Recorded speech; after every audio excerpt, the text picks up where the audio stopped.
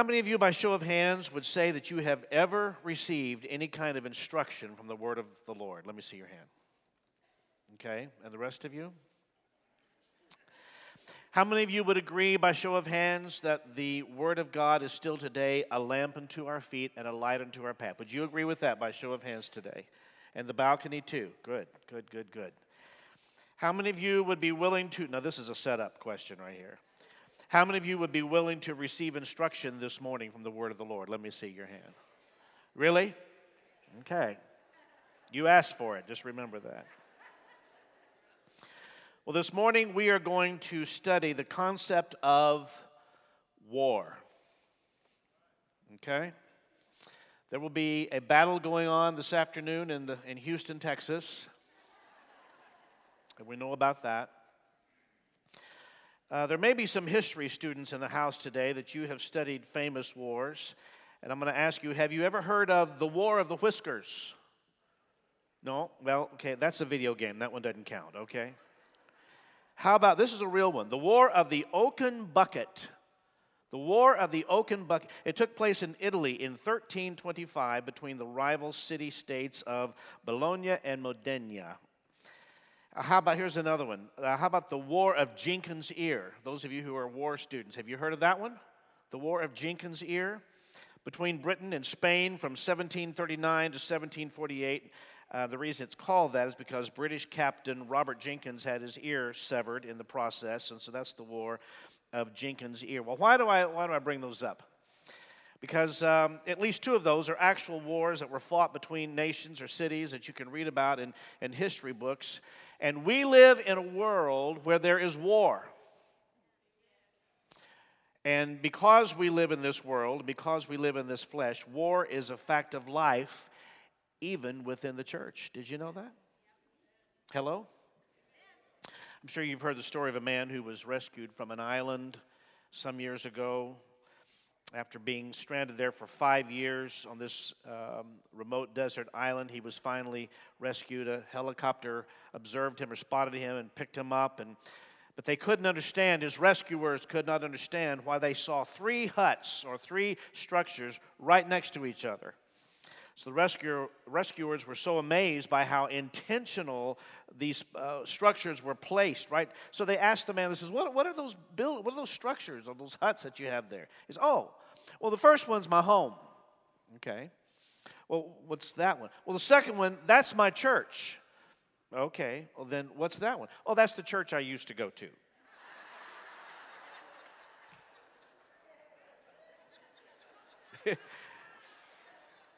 Kind of stings a little bit, doesn't it?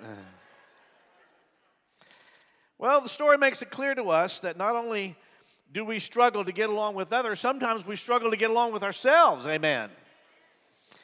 We can't even be stranded on an island without causing some kind of ruckus in the church with ourselves. And don't we all fight the same primal instinct, which is that basically we believe that whatever's going on, whatever the conflict is, whatever the problem is, it's somebody else's fault, right? And it honestly seems to be counterintuitive to us to look within ourselves and address the issues within us. Well, we find in the book of James that James does not mince words on this subject. In fact, he hits us straight on and he lays it out pretty plain and simple. And he does what I would like to call this morning, he gets to the heart of the matter. He doesn't allow you to get comfortable in much of anything. This week, Becky and I attended the funeral of her last remaining aunt. Some of you say aunt. There's none left on her mother's side, and this was out of 8 children on her father's side. This Aunt Anna Marie, precious lady, I had the privilege of meeting her. She baked the cakes for our wedding. She was the only one who remained in the 8 children of Becky's dad's family. She was 96 years of age. In fact, I noticed they were talking about how long the others had lived. Someone lived 103 and 98 and 96. I said, Becky, you got a long way to go. She says, I'm too tired now to go much further. But we attended the funeral of Becky's last remaining aunt in Iowa. And it was interesting to me that while we were there, I had contact in one way or another, either a phone call or email, or was in conversation with two different church situations. Now, these are both in different states. None of them are in the state of Texas, where it appears that there is a conflict amongst church staff. Do you know there can even be conflict in church staff? Can you imagine that? Josh, can you imagine that? These were actually pretty serious and disappointing to hear, and in some cases painful to hear. Either the pastor and the associate pastor and the music pastor, children's pastor, board members, lay leaders, some pretty intense conflict going on. Some of them were just telling me about it, and actually some were seeking my advice. But as interesting as that was to me, I found it even more interesting in light of those two encounters that I had, that in my Bible reading this week, I found a question that not only would I like to pose to those church situations, but I know that I can't ask it of them until I ask it of myself. And guess what? I'm going to be bold enough to ask it and present the question to you today. It's the question that James presents to us in James chapter 4. Verse 1, where he says, "What is causing the quarrels and fights among you?"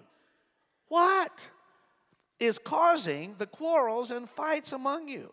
Now, I need you to make a deal with me this morning.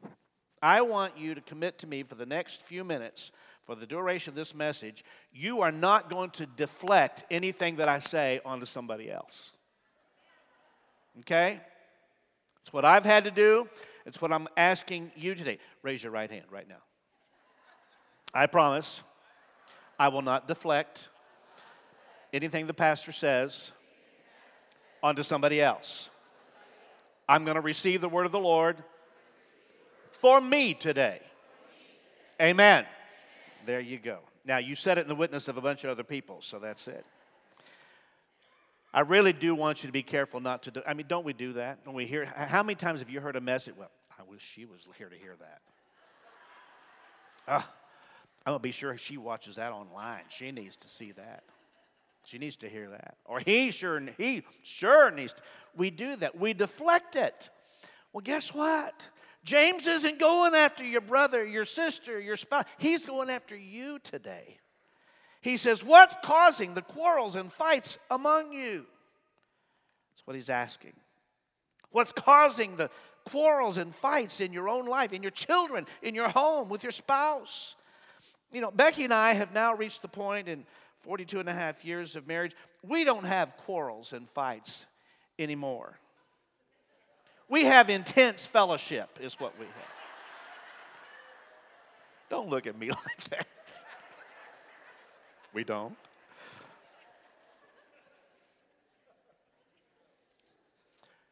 As we read this passage this morning, I want you to commit with me. We're not going to put somebody else's name in there. I want you to fight every urge to deflect it. Because if we do that, we miss the point. James is not going to let you slide on this. In fact, the whole book of James, he tends to go right to the heart of the matter. And guess what? He identifies the heart of the matter. It's you and it's me.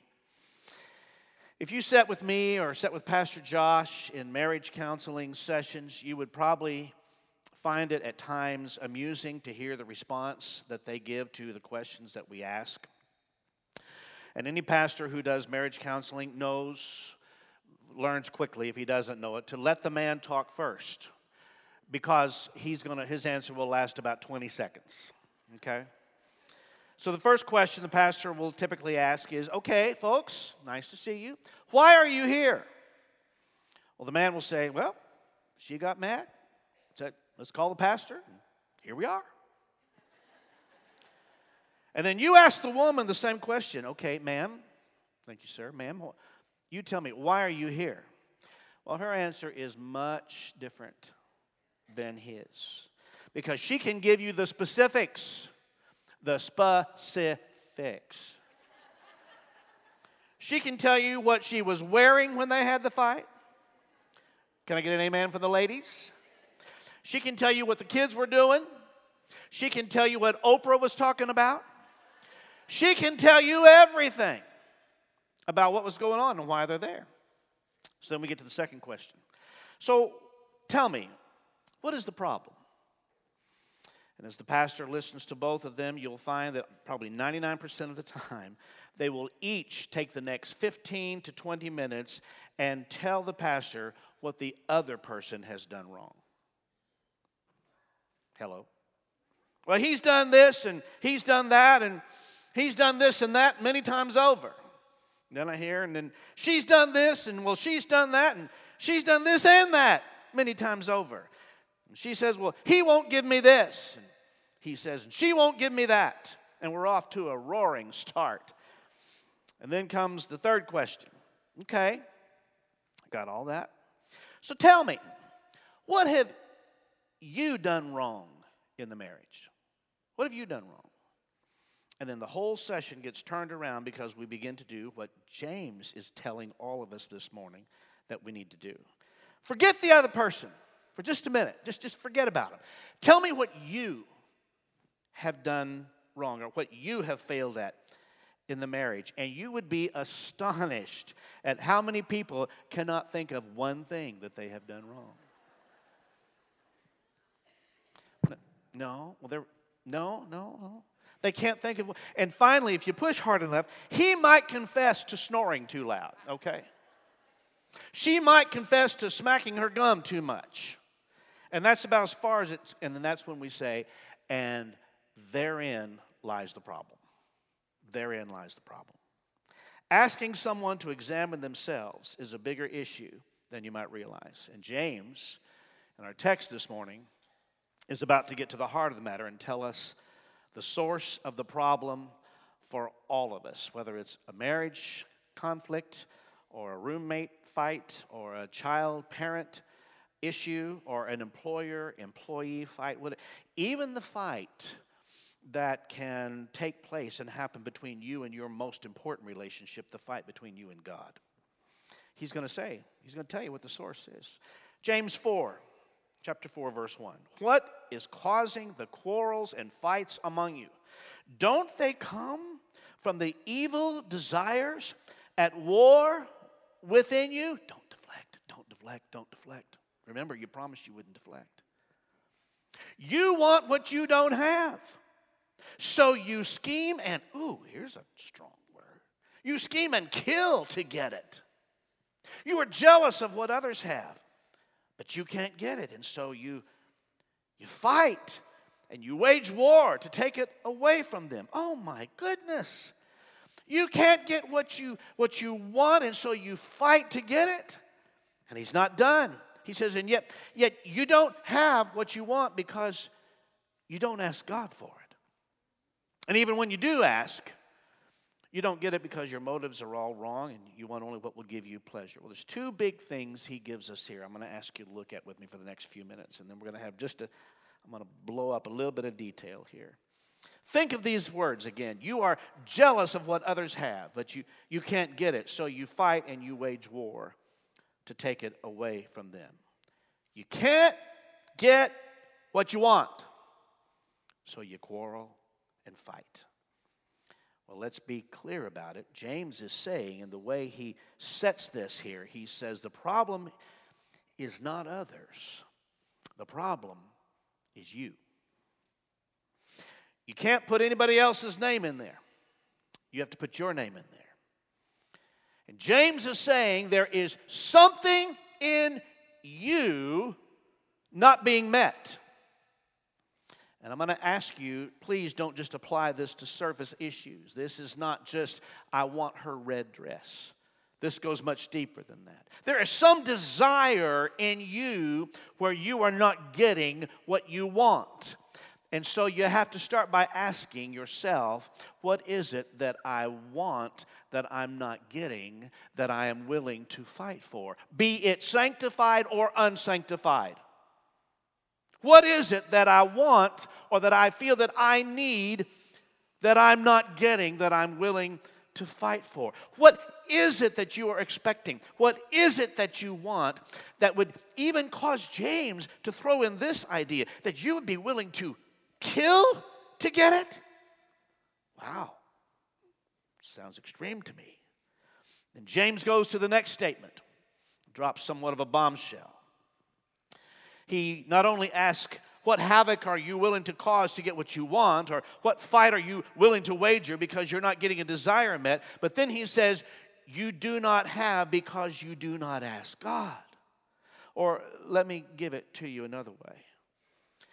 Am I trying to get something from somebody that I'm supposed to be getting from God?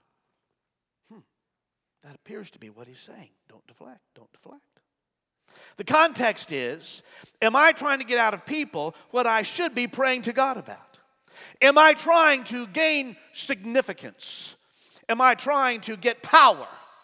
Am I trying to get self-worth? And he says, you have not because you ask not. And James makes it clear to all of us, this is at the heart of your troubled relationships. This is what's at the core of all of it. There are some people who are messing up relationships because they've not even prayed to God at all. And God is trying to say to you, you can't get that which you think you need. You can't get that from them because you've got to get that from me, God says. I just want to give you a little announcement. Come back next week. We're going to have a happy message next week, okay? Let me pick this apart for just a minute. James starts very pointedly by saying the source of the problem is me. Say that with me. The source of the problem is, people in the balcony couldn't even say it. Come on back and let me hear you. Thank you. Glad you're still with us there. Another way of saying this is this. Conflict reveals stuff in me. Say that. When I get in conflict with you, we're not talking about you. You're really showing me stuff in me. So when you're in a conflict with someone else, you shouldn't really say, that person bothers me. What you should say is, that person sanctifies me. Turn to your neighbor right now and say, that person sanctifies me. Come on. James says that we quarrel and fight because we're not getting what we want or what we feel like we need. Now, listen to me. Listen. There are both good and not so good needs within each of us. James tells us that coveting what another has or being jealous of what another person has, that's the unsanctified part. But there are also sanctified needs. I want you to follow me here because I'm going to just talk to you about Ephesians chapter 5. You know this. You don't have to go there, which speaks to the marriage issue. Paul says, husbands, you are to love your wives. And wives, you are to respect your husbands. No, I ain't using that S word today. I'm not using that submit word. Not going to use that today. Wives, you are to respect your husbands. Two very strong words, love and respect. But notice the significance of how he assigns these words. Isn't it interesting that he doesn't say it the other way around? He doesn't say, husbands, respect your wives. He doesn't say, wives, love your husbands. Why does Paul say it the way he does in Ephesians? Because he's indicating that he knows the needs inside each of us. If you are ever in a position to hear a marriage in turmoil and you drill down through all the emotions and all the events that they say got them to the point where they are and all the problems and the happenings, the circumstances that they can both cite to you, at the bottom of it all, here's what you will typically find. She's saying, he doesn't love me. He's saying, she doesn't respect me. Therefore, husbands, understand this. Everything you do and everything you say, she is interpreting through the love filter, okay? Wife, everything you do, everything you say, he is interpreting through the respect filter. Any action you take, whether it's getting money from the ATM without telling your spouse or whatever, she sees it as, he doesn't love me. He sees it as, she doesn't respect me. God is telling us through his word in Ephesians 5 that those are essential, fundamental needs that we all have respectively. But he's putting it on us to carry it out. The woman says, I have a need to be loved. The man says, and I have a need to be respected. And then James is telling us in our text that this is the core issue or the heart of the matter. We are fighting for the needs within us. In fact, according to what we've read from the text this morning, James takes it up several notches when he says, and we read it, there's a danger that people are willing to kill something in order to get whatever it is that they feel that they need or that they want. James 4, again, what's causing the quarrels and fights among you? Don't they come from the evil desires at war within you? You want what you don't have, so you scheme and kill to get it. That's a pretty strong statement, don't you think? And I think it's possible James includes in what he's saying here the ultimate outcome, someone actually taking the life of someone. But I also think it's possible he's indicating that when you don't get what you want, when you don't get what you think you need, you would be willing to kill a marriage over it. Some would be willing to kill a ministry. Selah. Because I need this. I want this. Some would kill a marriage over it. Some would kill a ministry. Some would be willing to put a parent-child relationship to death in order to get what they want. In my planning and preparation to speak to you today, I got to this point. There are lots of places I could take this, but the Lord is constraining me today. Here is the issue that James is confronting you and I with. We are willing to kill while blaming others, but never willing to truly examine ourselves. Willing to kill while blaming others, but never willing to truly examine ourselves. And James gives you no excuse. He is not allowing you to minimize the conflict by saying things like, well, we just don't get along. That's it. We just don't see things eye to eye. Or we come from different backgrounds. And James says this. He's not letting you off the hook that easy, dear friend. He says, do not minimize it to a nationality. Don't minimize it to DNA. Don't minimize it to race. Don't minimize it to age differential. If you're in a conflict, James says you are not allowed to minimize it, but you are allowed to look at your own heart and your own life and look deep within. That's what he gives you permission to do. But essentially, before I point a finger at you, I have to look within me and examine what's going on within me. Look what he says. He says the conflict is because there is a war within you. There's something going on deep inside of you, and that's why this is happening. The war you think you're experiencing on the outside is due to a war that is taking place on the inside. Therefore, hear this, please. The struggle is not between people. The struggle is within people. The struggle is not between people. The struggle is within people. And once you can put someone else's face on your struggle, James is saying this, you missed it. Once you put anyone else's face on it, he says, you didn't get it. You didn't get it. Listen to me. A person with no peace on the inside can never create peace on the outside.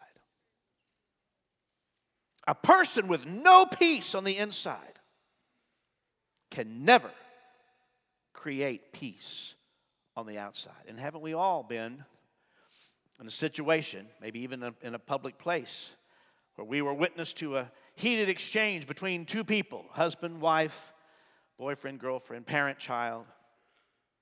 And whoever is perpetrating that exchange is graphically showing you what's going on the inside of their life.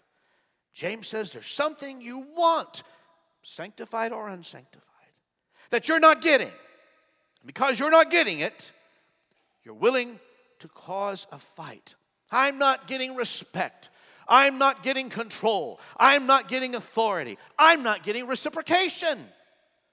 What is it that you're not getting, that you're blaming everyone else for without starting right here? That's what the word of the Lord is challenging us with today. And he doesn't let you off the hook, just like he doesn't let me off the hook. He lets us know conflict is a revelation of me. Conflict reveals me, first of all. He never once allows you to point your finger at the other person.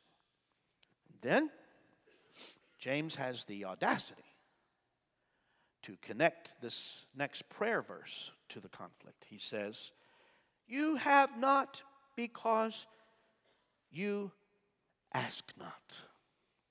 That's what he says. What is he saying to us? Well, let's put it out plain and simple. People who don't pray fight other people. People who don't pray will fight other people because they're trying to get from people what they can only get from God. That's why they fight other people. Why do you think? And I say this as openly, transparently, and vulnerably as I can today. Why do you think, church, that we as pastors are ever and always encouraging you, always, to live a devotional life? Why do you think we're talking about it all the time? To read the Word regularly, to start off the year with fasting and prayer as we did this year and last year, and to develop that discipline. Why do you think we're always encouraging you to pray and to even be involved in the prayer meeting, whether it's the one here on Sunday evenings or another prayer group of some? Why do you think we do that? Because it's a nice churchy thing to say? It's a nice idea? Yes, it's a nice idea. But greater than that, in today's world, in 2017, with the issues that we face relationally today, relationships are harder today, it seems like, than they've ever been before. But in today's world, it is so important that we go to the word of the Lord. We are people who will pray because it will make a difference, a dynamic difference in the life of the believer. Can I get any kind of amen to that today? In fact, I would say it this way. There is a direct correlation between the absence of a devotional life in a believer and their propensity to then put godlike expectations on people who have absolutely no hope of giving it to them. There's a direct correlation between you not living a devotional life. This is not just about getting everybody to be a nice person or no. You need to live devotionally. You need the word of the Lord. You need to pray. There's a direct correlation between the absence of a devotional life in a believer and their propensity to put godlike expectations on people who have no hope of ever satisfying those expectations or satisfying the need. Yes, there is a need within you. But dear one, the satisfaction of that need is not capable of coming from your husband, from your wife, from your parent or your child, and it's certainly not going to come from your employer. It can only come from God and God alone. Does anybody believe I'm telling you the truth today? You're scaring me. You're so quiet. When you're not talking to Him, when you're not crying out to Him, then you are looking to others to make you feel important, to make you feel significant, to give you self-worth. And God is saying through the word of the Lord to us today in the book of James, you don't get those things through them. You only get that through me. God says what makes you important and significant is not what they say about you. What makes you important and significant and what gives you worth is that I died for you. I went to the cross for you. I give you new mercies every morning, and I give you grace upon grace upon grace, day after day after day. That's what gives you significance and worth. So if you want to fight and quarrel, fine. Then fight in prayer. That's where you fight. God's basically saying, come on, let's get it on between us. And let's do it this way, between you and I. Because if we can work it out this way, then guess what? Then you're then able to start working it out this way. That's how it works. You're trying to get from people what only God can give you. And when we don't let God meet our needs, then we try to put it on people to meet our needs. Now, single people, you're not off the hook here this morning either. You checked out, got on your phone, I saw you. Well, this was not for me. Yep. Let me tell you something. You need to hear this principle too. Marriage is a wonderful thing. Marriage is a wonderful thing. But there is no marriage, no man, ain't no woman, no childbearing or children that will ever meet the real deepest needs of your life.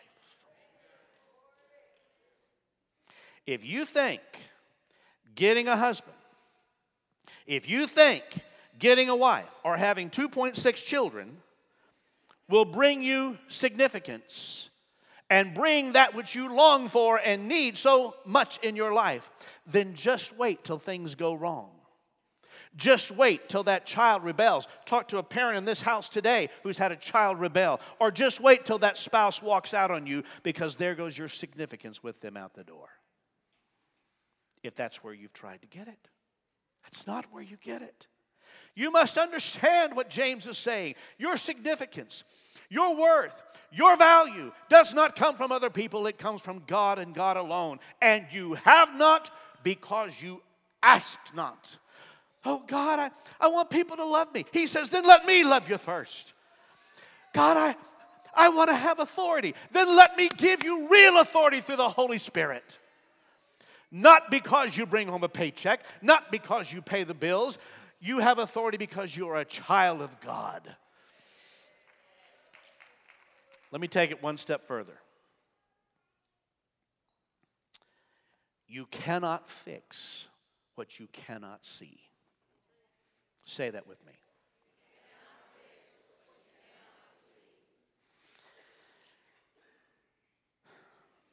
Help me, Lord Jesus. Back in chapter 1 of this book of James, which is not our text that we're looking at, but back in the beginning of the book, chapter 1, he says something so very, very powerful. And you know it, you know the principle. James 1:23, he says, for if you listen to the word and you don't obey, it is like glancing at your face in a mirror. You see yourself, you walk away, and you forget what you look like.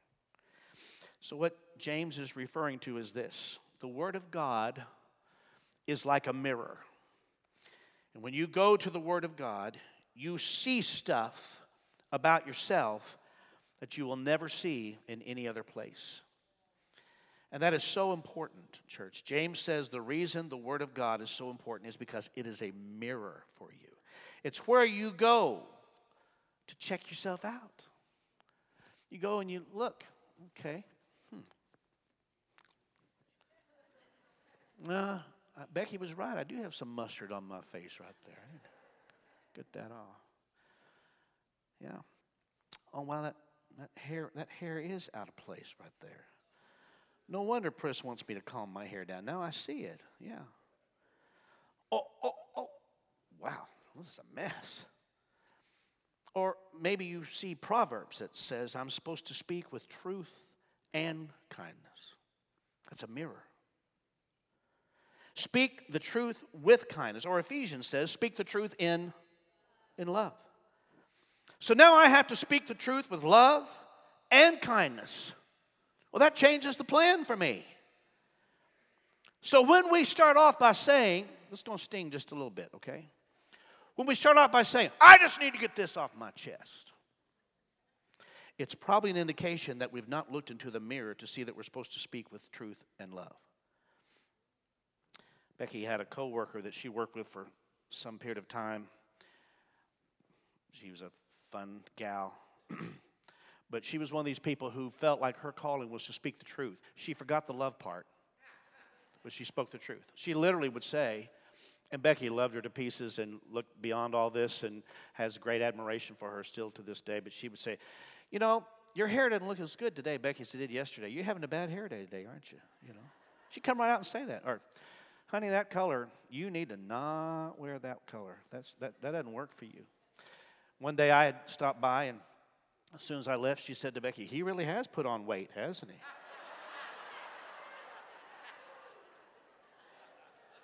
She didn't say it to my face, she said it to my wife.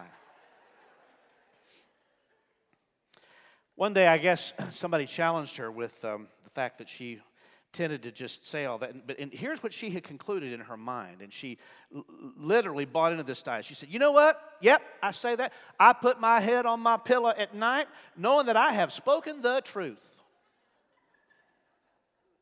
But she had obviously not looked into the mirror herself. She might have had a couple of hairs out of place. Nor had she looked into the mirror of the Word of God to see that when you speak the truth, it must be spoken with kindness and love. Well, at least I've been honest, we might say. I've been honest. And we walk away so self-righteously. Friends, let's just understand this. You don't have to say everything that comes to your mind. Can I get an amen to that? You don't have to say everything that comes to your mind. Hear me clearly. There are times when you do have to confront something. Yes, there are times when you have to. Matthew 18 not only makes that very clear to us, and it gives us the procedure to do so.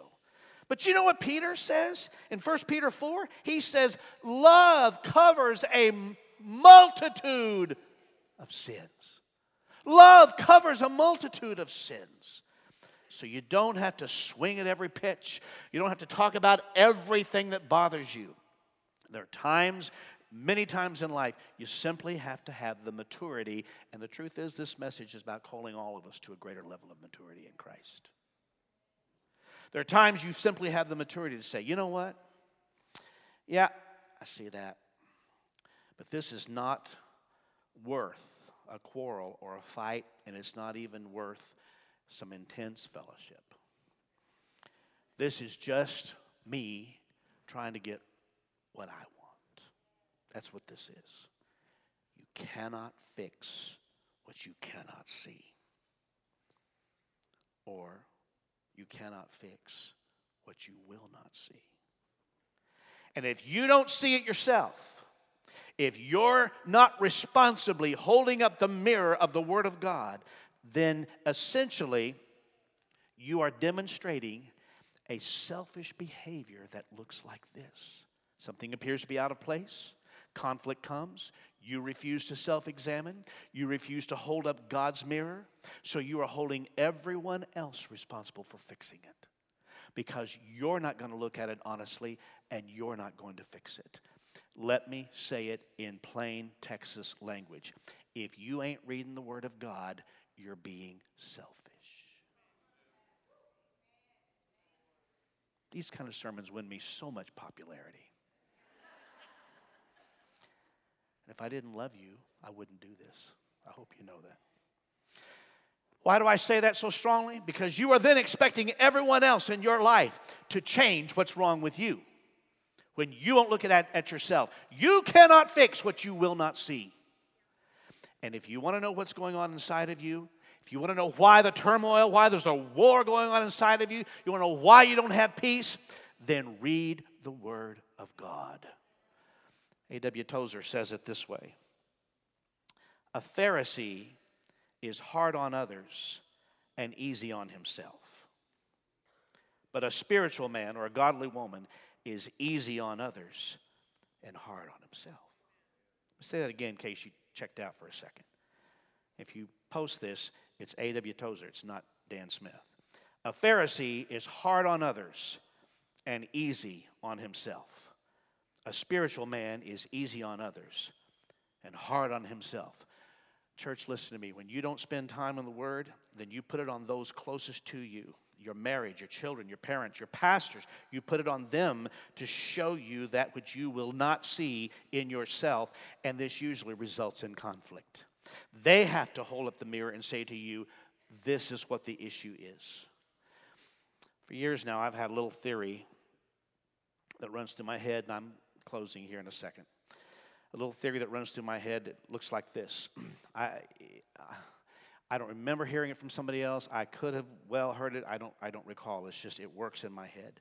And that is this. So often I say, you know what? There's another way this could play out. There's another way this could play out. Or I might say there's more than one option here. This does not have to head down this volatile path. Doesn't have to. There's another way this can play out. And let me just present some response scenarios to you, and I want you to tell me, or you decide in your own mind, which one sounds better. Husbands, let's say your wife comes to you and says, I really need to talk to you. You spoke harshly to me, and she says, and it hurt, and I just need you to know. Well, to the man who's not looking in the mirror of the Word of God, he will probably respond with something like this. He might say, oh, and you've never spoken that way to me? Well, I was harsh to you because of what you said, or because of what you did. Well, they might say, you just took it wrong. You shouldn't be so sensitive. Can't you take a joke? Or it could play out this way. You know what? God convicted me. And I'm sorry for the way I spoke. Would you forgive me? Bethesda, which one of those sounds better to you?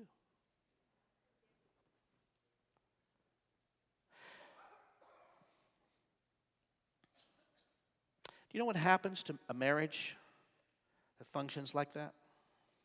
The wife feels protected, the wife feels loved. All because the husband went to the mirror and saw what was going on. And when you can be big enough to offer the apology, let me tell you what that means. Listen to me. Let me tell you what that means. It means you saw it in the mirror before she caught it. Now, I could turn it around and give an example for the wives, but I ain't stupid. I'm not going to do that this morning. When you're willing to be big enough to do that, it means you went to the Word, you saw it in the mirror, and you caught it before she did. It also means that you've identified that the battle is not in your spouse, the battle is in you. Let me just tell you a little thing about Becky and I. Something, it's not unusual in our relationship for Becky and I to let the other one off the hook. And here's what I mean by that. You know, it's very easy for one of us to come home and just be a little more quiet or, stuff going on, whatever. And Becky might say to me, she goes, look, I don't feel good today. Or I've had a rough day at work. I'm disappointed over something that happened, or I'm discouraged over this. But then what we do to each other, it took us a while to learn this. We've been at it 42 and a half years. What we're doing to the other, we're letting the other one off the hook. In other words, if you're sensing an attitude in me, or you're sensing a distance from me, or you're sensing that I'm being withdrawn, I just want you to know the problem is not you. It's not you. I'm facing this or this or this. And Becky might say, Dan, the problem is not you necessarily. I mean, to some degree, I'm always the problem somehow. And I will do the same thing with her. I will say, you know what? The bag is full. I've had an extremely stressful situation, but I want you to know I'm sure glad that you're here right now. And whatever you're feeling from me, whatever vibe you think I'm putting out, whatever distance seems to be, whatever it is. And can I just tell you that is just like a balm on a relationship, on a marriage. The problem's not you. It's not you. The problem is the war that's going on within me. And there is strength in a relationship where two parties are willing to allow the mirror of the Word of God to correct them and to realign them. Here's what James says. You've been in a few fights recently? Then deal with you, because the heart of the matter is you. And before you launch a barrage of words, before you send a scathing text, before you put a ridiculous post on Facebook, hello, check out yourself first.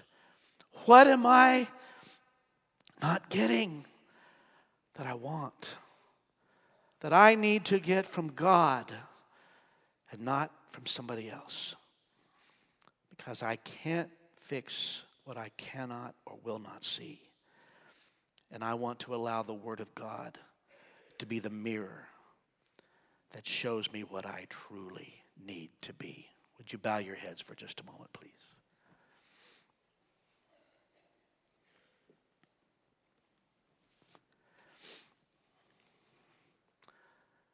Lord, that wasn't easy. I stand here today speaking presumptuously, possibly, but on behalf of this fellowship, as we are before your throne. Let us come to value your word in greater ways than we ever have before. Let us not be so familiar with even passages or verses that they slide over us. And Lord, remind us of the importance of keeping ourselves in your holy word regularly, and then to come before you. The truth is, Lord, every one of us have been affected by this word in some way or another. But I thank you for your holy word today, and I thank you for the boldness of James to give this to us, to still be a lamp unto our feet and a light unto our path, and that two-edged sword that sometimes cuts. I thank you, Lord, for that, because all it does is draw us closer to you. And so, Lord, I guess what we're saying today above everything else, we need you like never before. We need you.